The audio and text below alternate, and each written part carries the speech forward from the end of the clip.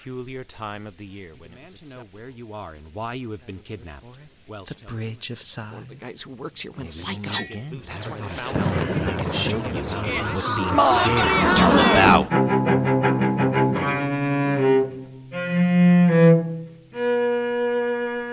Welcome to October by May, the short stories of Edward T. May. Presented by James Allen May. I am recording this intro a few days after returning to Colorado, my home state. It's fun doing this here since it's where I grew up, where a previous guest of the podcast, Neela Pekarik, lives, and it's where our author is based as well. I haven't yet talked much about the genesis of this podcast, nor the connection between myself and the author, Edward T. May. I would imagine you may have put two and two together and realized that we are related, given that we have the same last name, May. Obviously, this is also where the name of the podcast comes from. Now that you've had a few episodes to get into the world of October by May, let me take you down the path of its creation. Edward T. May is actually my Uncle Eddie, and during my adolescence he'd published a series of books compiling his short stories. My brother David and I had always wanted to adapt these stories in some way, and since he was a film major, we always assumed we'd be making a short film or something. Long story short, we just never made it work, but it's always been in the back of our minds. I'm realizing I haven't even told you much about myself. I'm primarily a theater actor, having toured the world with such shows as Beauty and the Beast and Kinky Boots. Well, last year while I was on the road, I'd gotten into listening to audiobooks while sitting on the tour bus. While I love the format, I found myself wishing that audiobooks would include some atmospheric sound effects to really immerse you in the setting of the story. Then, one day I was sitting in a coffee shop, Live Oak Coffee House in Midland, Michigan to be precise, and saw an inspirational sign that read, "Create the things you wish existed." At first I thought, well, I would love to do that, but how am I going to go about contacting authors to propose this to? And then immediately realized how silly this question was. There was an author in the family whose work I'd been meaning to adapt in some way for years. I didn't originally assume it would be a podcast, but then when the quarantine began, I thought, now's the time to get moving, and podcasting seemed to be the best option since I could manage it on my own from my apartment in New York City. It's been a wonderful creative outlet to focus on while my usual creative job is on hold, and I'm so thankful to my Uncle Eddie for letting me adapt his stories in this way and allowing me so much creative freedom in doing so. You may have noticed that I haven't told you much about him, and don't expect that to change. There are a few details in his bio on the October by May website, but that's probably all you're ever going to get. He prefers to keep personal things personal, and let his art be his art. With artists, you're often better off allowing them this grace of separation. Arts Magazine editor Charlene Davis has little respect for this concept. She is determined to discover what makes Tyler Symington's painting so powerful, realistic, and affecting. She's willing to go the distance to get at his secrets, willing to pull out all the stops to convince him to open up. But if she expects Tyler to share the secrets behind his art, Charlene will have to be prepared to lose something of herself. So full of sorrow. But each for the joy of working, and each in his separate star, shall draw the thing as he sees it, for the God of things as they are. Rudyard Kipling, When Earth's Last Picture is Painted. Tyler Symington paced through the gallery in an unobtrusive manner. It gave him great pleasure to secretly listen in on people's conversations concerning his paintings. He sidled up to Mrs. Costello as she and her husband examined one of his earlier works titled The Pallbearers. His technique is certainly well executed, there's no denying that. Mr. Costello commented knowingly as he peered over the rims of his spectacles. Why, it's flawless, Clarence. It's simply flawless. His wife corrected him as she backed up a pace and accidentally tread on Tyler's foot. Oh, Tyler! I'm dreadfully sorry. I was so engrossed with your painting, I didn't notice you'd arrived. Mrs. Costello apologized. Think nothing of it, Hannah. Your kind words are more than sufficient to compensate for any offense. Tyler said charitably. I don't know how you do it, Tyler. I just don't know how. Mrs. Costello clucked as she turned her attention back to the painting. You're too kind, Hannah. Tyler demurred, in a rather unconvincing fashion. It's not technique alone. Mr. Costello noted, as he moved on to the next painting titled Crop Failure. Of course, the application is only a single element, Clarence. The sum of the parts and all that. Mrs. Costello said vaguely as she joined her husband. The interplay of shadow and light is masterful. Notice how the shading here and here is balanced by the reflections of the sun in this area. Tyler has paid meticulous attention to symmetry. Mr. Costello observed. Tyler smiled as Mr. Costello cupped an elbow in the palm of one hand, rested his chin on the other hand, and continued to gaze at the painting. But there's something more.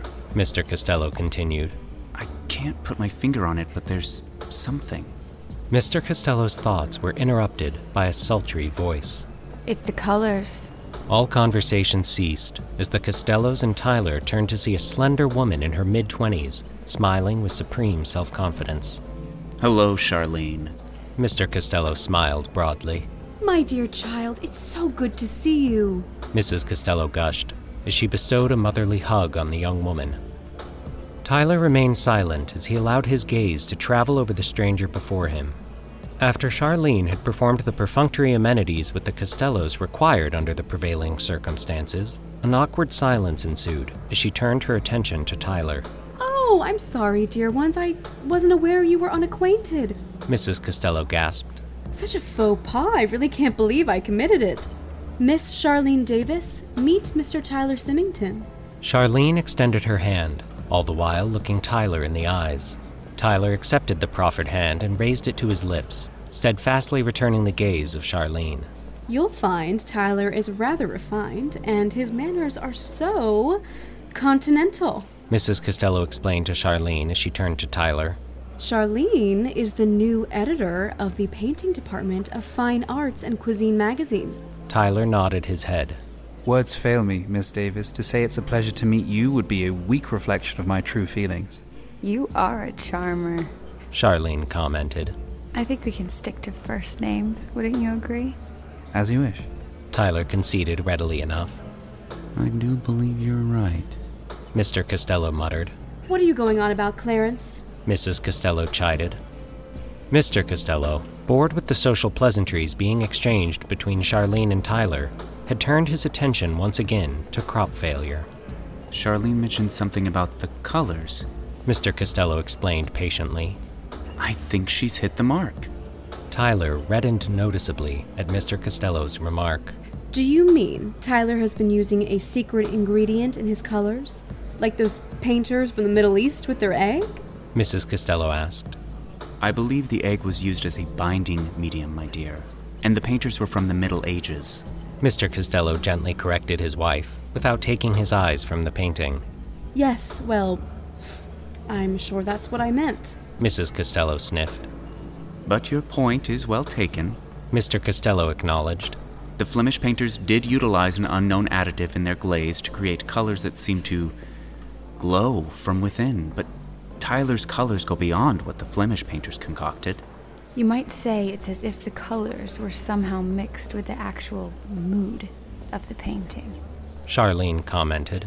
Why, Charlene, that sounds absolutely transcendental. Mrs. Costello purred. Yes, I see now what you mean. Mr. Costello agreed, growing excited. Take crop failure, for instance. Tyler stood to one side and fidgeted nervously as the other three huddled around the painting. It depicted a farmer kneeling down near a field of unidentifiable crops, withered and stunted from lack of water. The farmer's face, partially turned from the viewer, was hidden by a purplish shadow. The shadow seemed to reflect the mood of the farmer, a feeling of unutterable anguish. It was obvious the farmer's soil was not a rich, dark loam. A ruddy dust seeped from between the farmer's fingers as he clenched a fistful of dirt in impotent frustration. The red hue of the dirt implied more than barren soil. It seemed to conjure up images of death itself. The background was infused with a harsh, pale yellow. The burnished yellow seemed to ooze with oppressive heat. Excluded from the painting were the farmer's house, outbuildings, family members, and drought animals. This isolation of the farmer left the viewer with the impression the farmer was wholly dependent upon his crops, and without them he was alone in the world, with only his misery for company. It nearly hurts my eyes to stare at the background color for any length of time. Why, it's essentially like staring at the sun itself, Mr. Costello observed. And what about the pallbearers? Charlene said as she directed their attention to the other painting. It's similar to Courbet's Burial at Ornon, and yet the colors are so much more expressive of the prevailing emotion. Wouldn't you agree?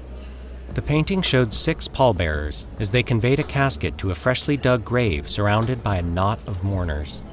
The individuals present wore uniformly dark clothing, thus stripping them of all individuality and reducing them to a cluster of pale non-entities in a pool of melancholy. The somber tones had the effect of extinguishing any hope the viewer might kindle in relation to life after death. Each pallbearer wore a dull red armband, the casket being highlighted in the same tone of red. Far from lightening the mood of the painting, the red splotches served only to punctuate the scene with a sinister finality, as if death itself had placed its imprimatur upon the gathering. I would never consider adding red to a painting with a theme such as this, Mr. Costello remarked. Oddly enough, it doesn't detract from the overall atmosphere of the painting in the least. In fact, it somehow has the effect of enforcing the woeful mood. I'm afraid that's my only criticism of Tyler's paintings. Mrs. Costello interjected. They are all so full of sorrow. Is that your secret, Tyler? Mr. Costello asked. Do you mix a little something special in with the colors in order to obtain this unique effect? Tyler, chagrined at first by the revelation of Charlene, recovered his composure quickly. Your unique ability to perceive the subtleties of my craft is exceeded only by your loveliness, Tyler remarked candidly to Charlene. You are certainly a credit to your calling. Pity you couldn't liven up one or two of your paintings, Tyler. They're all so dreadfully glum. Masterpieces, mind you, one and all, but so full of sorrow. Mrs. Costello finished lamely, repeating her earlier observation with a melancholy whine. While Mr. Costello took his wife aside to administer a lecture on the sensibilities of artists, Tyler immediately took advantage of the opportunity their absence afforded to speak privately with Charlene. Perhaps you'd like to discuss this further? Let's say around 11 o'clock this evening at my residence? Tyler suggested amicably. You do me a great honor. Charlene commented. You accept then? I'd be a fool not to. I'll see you around 11. Charlene departed, and a moment later the Costellos returned. Why, where did Charlene disappear to? Mrs. Costello accused.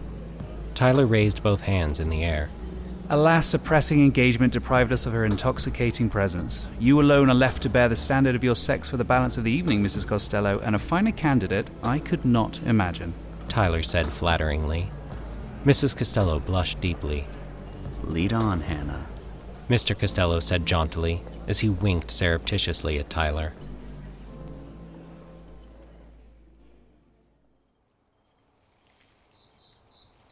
The section of the city where Tyler lived thrived on its aura of respectability. It was a neighborhood made up of older, stately mansions. Yet, despite the display of wealth, the denizens prided themselves on the absence of gates and other security measures. It was 10:55 p.m. when Tyler maneuvered his car into his cavernous garage. He was in the act of closing the door when a voice drifted in from the darkness. You're just the least bit early. That's a quality I can appreciate in a person. Although surprised by the development, Tyler managed to retain his outward calm. I thought I'd arrived before you. I didn't notice your car, Tyler responded. I parked on the street. Charlene explained. I had the impression you wanted to keep the meeting low-key. Tyler smiled. You are indeed shrewd, and I appreciate that quality in an individual. Tyler extended a crooked arm invitingly. Charlene emerged from the darkness and threaded her arm through his. They entered the house, and Tyler guided Charlene to a thickly carpeted room dominated by a massive stone fireplace. A collection of Tyler's paintings, his personal favorites, adorned the walls. Tyler left Charlene in a leather chair near the fireplace and strode to the bar located near the far wall. He returned with 2 snifters of brandy and handed one of them to Charlene. She inhaled the heady fumes and then sipped a few drops of the liquid, savoring the flavor as she did so. You're a very determined individual, aren't you? Tyler asked. You have no idea. Charlene teased as she created a whirlpool with the brandy. Tyler lifted the snifter to his lips. I suppose you've determined not to desist in your efforts until you've uncovered my secrets, Tyler said in a tone of mock despair. the secret of my colors. Charlene smiled, but said nothing. She sipped the brandy, leaned back in the folds of the chair, and crossed her legs. Tyler walked casually over to the fireplace, flicked a hidden switch, and flames suddenly danced to life. He lifted one bent arm to the mantel and leaned against it as he stared at Charlene. I'm curious. Please enlighten me, if you will. Do you desire the knowledge for its intrinsic value, or do you merely seek to cover yourself with tawdry glory? Which is it? Tyler asked, turning his gaze to the fire. Charlene looked puzzled. She leaned forward in the chair. Excuse me? Tyler turned and looked at her. What will you do with the knowledge when you obtain it? Tyler restated his question.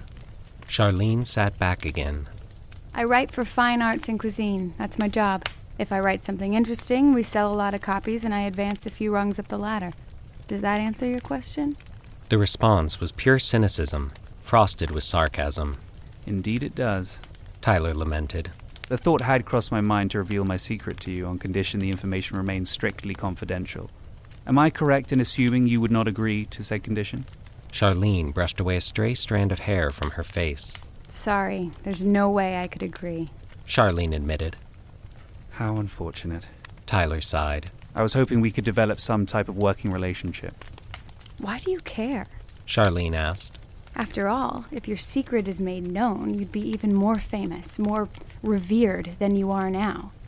Let me be the one to take you a step beyond fame. She urged.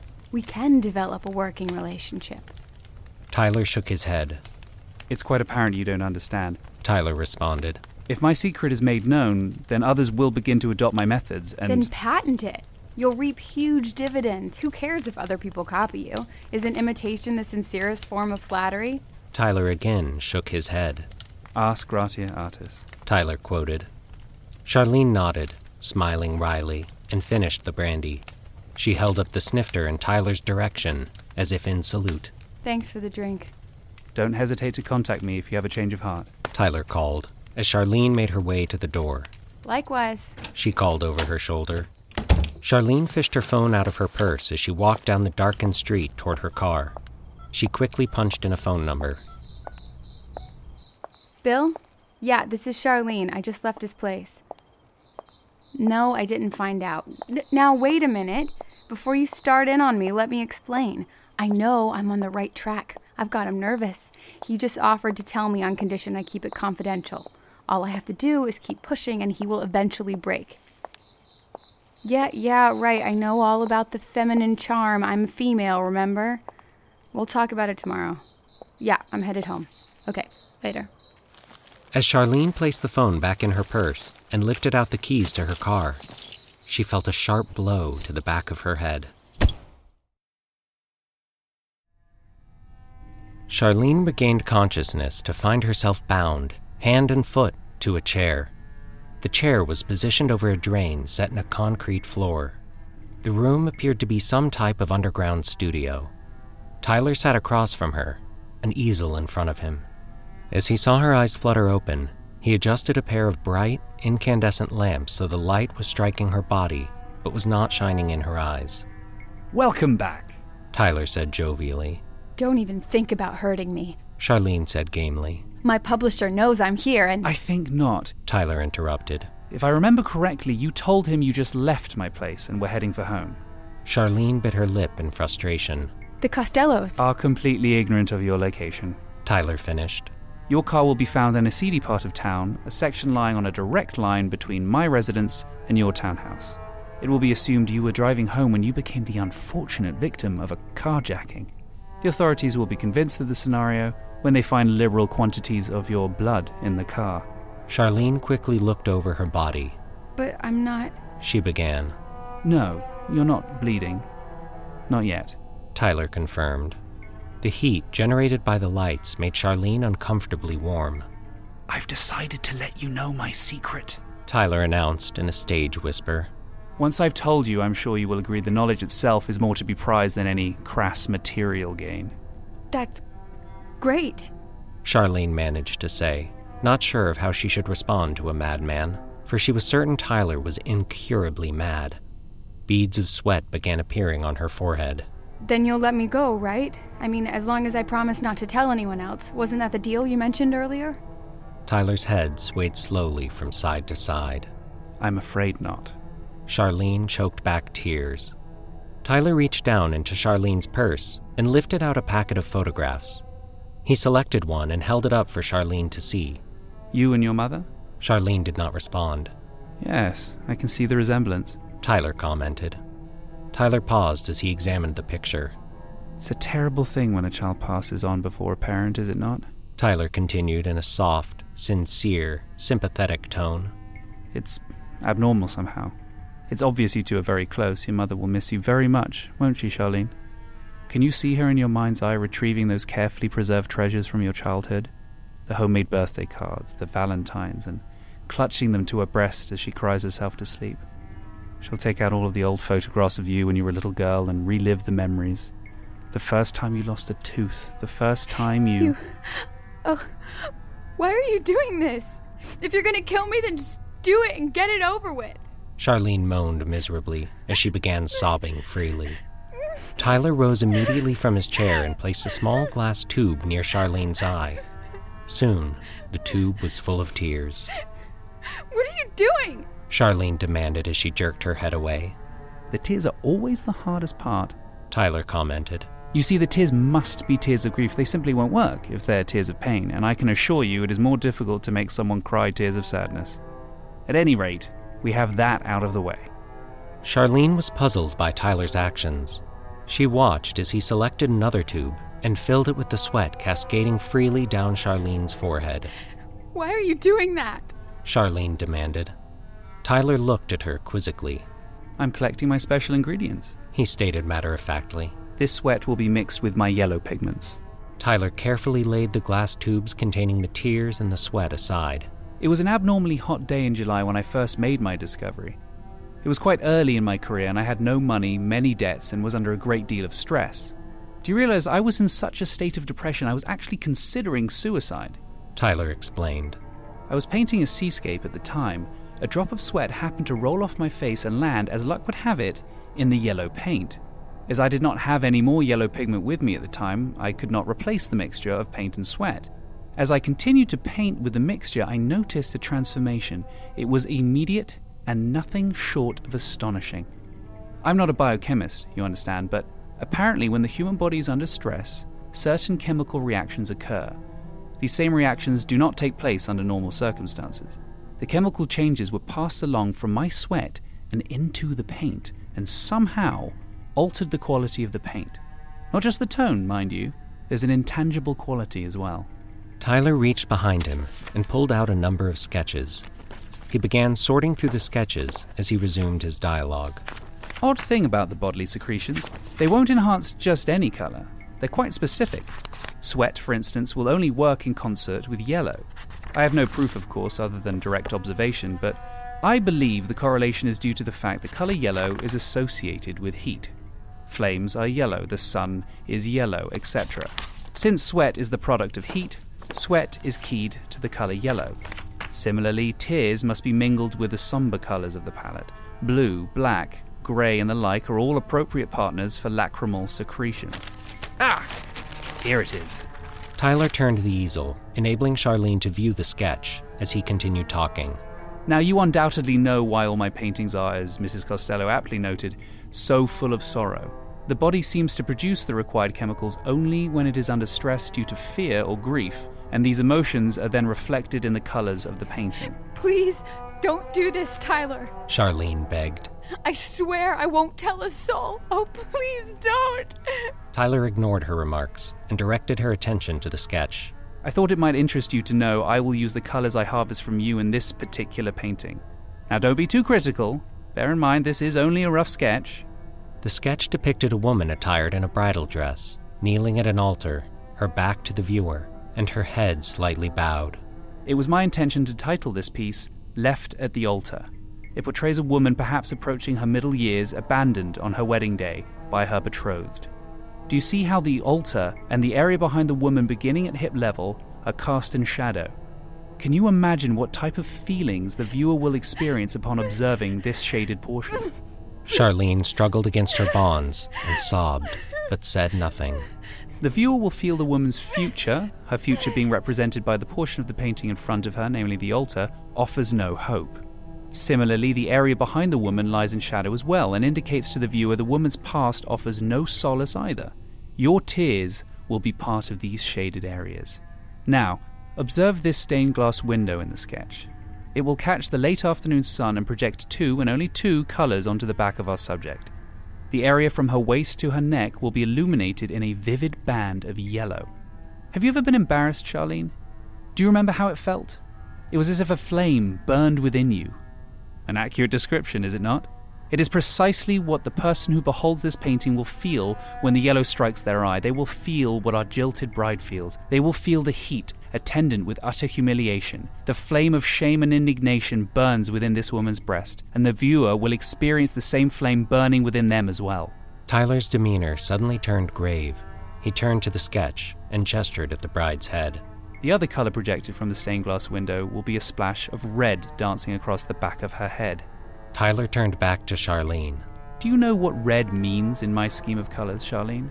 What will a person experience when they see the red? Charlene thought about the red coffin and the red armbands in the pallbearers. She remembered the poor farmer in crop failure and the effete red dirt as it drained through his fingers like a pulverized brick. She recalled the chill that had rudely imposed itself upon her brain like an unwanted house guest the first time she noted the dull red employed in the paintings. I can see in your eyes you've surmised correctly, Tyler commented. Red is indicative. No, that's not right. Indicative implies symbolism. This is certainly not symbolism. My paintings are not symbolic. They transfigure our reality, our very existences into a different medium. The reality is not reduced, it is not lessened by the transformation. Tyler turned his attention from Charlene to his sketch. In my paintings, red is death. Do you understand? Thoughts of death, of suicide, rage within this woman's brain. The humiliation she has suffered combined with thoughts of a bleak past and hopeless future, and together they war against her innate tendency towards self-preservation. Tyler sighed heavily. Do you know what bodily fluid I now require from you? Do you know what must be commingled with the red paint in order to generate this effect? Tyler asked solemnly. Charlene twisted in the chair, struggling frantically to free herself. She knew all too well what Tyler wanted from her. She realized at last why she had been positioned over a drain. Tyler produced a long, slender knife from a toolbox near his chair and thumbed its edge. Charlene screamed hysterically as he began advancing on her. Don't worry, Charlene. Your essence will live on in my painting, Tyler said reassuringly. You wanted to be covered in glory, and you shall. I predict this will be one of my most famous, most sought-after paintings.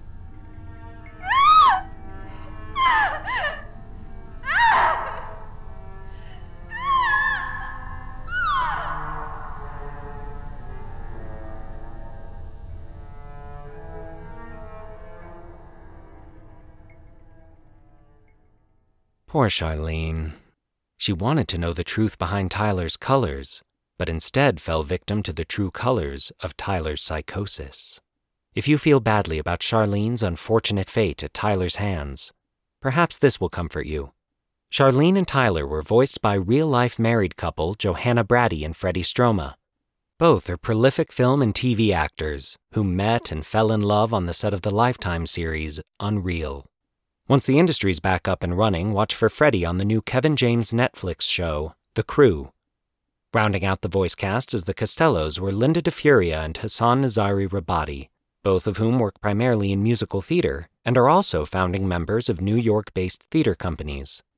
Linda is a co-founder of a feminist theater group called The Shrill Collective. Find them on Instagram at The Shrill Collective. Hassan is a co-founder of Peda, a theater company comprised entirely of Iranian and Iranian-American artists. They can be found on Instagram at Peydah Theater. That's PEYDAH You may have already recognized Hassan's name, as he also wrote and performed the October by May theme song. All 4 of our guests are wonderful people and great talents, as well as dear personal friends, and it meant a lot to me that they were willing to give voice to these characters. If you enjoyed this use of additional voice actors, and would like future episodes to be produced in a similar way, please message me on social media and let me know. Don't worry, you won't hurt my feelings if you enjoyed hearing more voices than my own. Thanks so much, and we'll see you again in 2 weeks.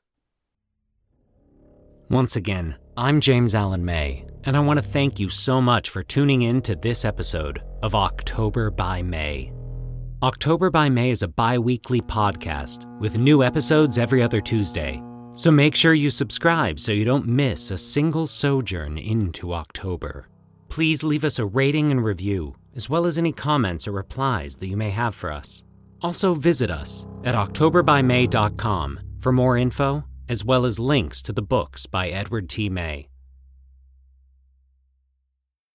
So Full of Sorrow by Edward T. May.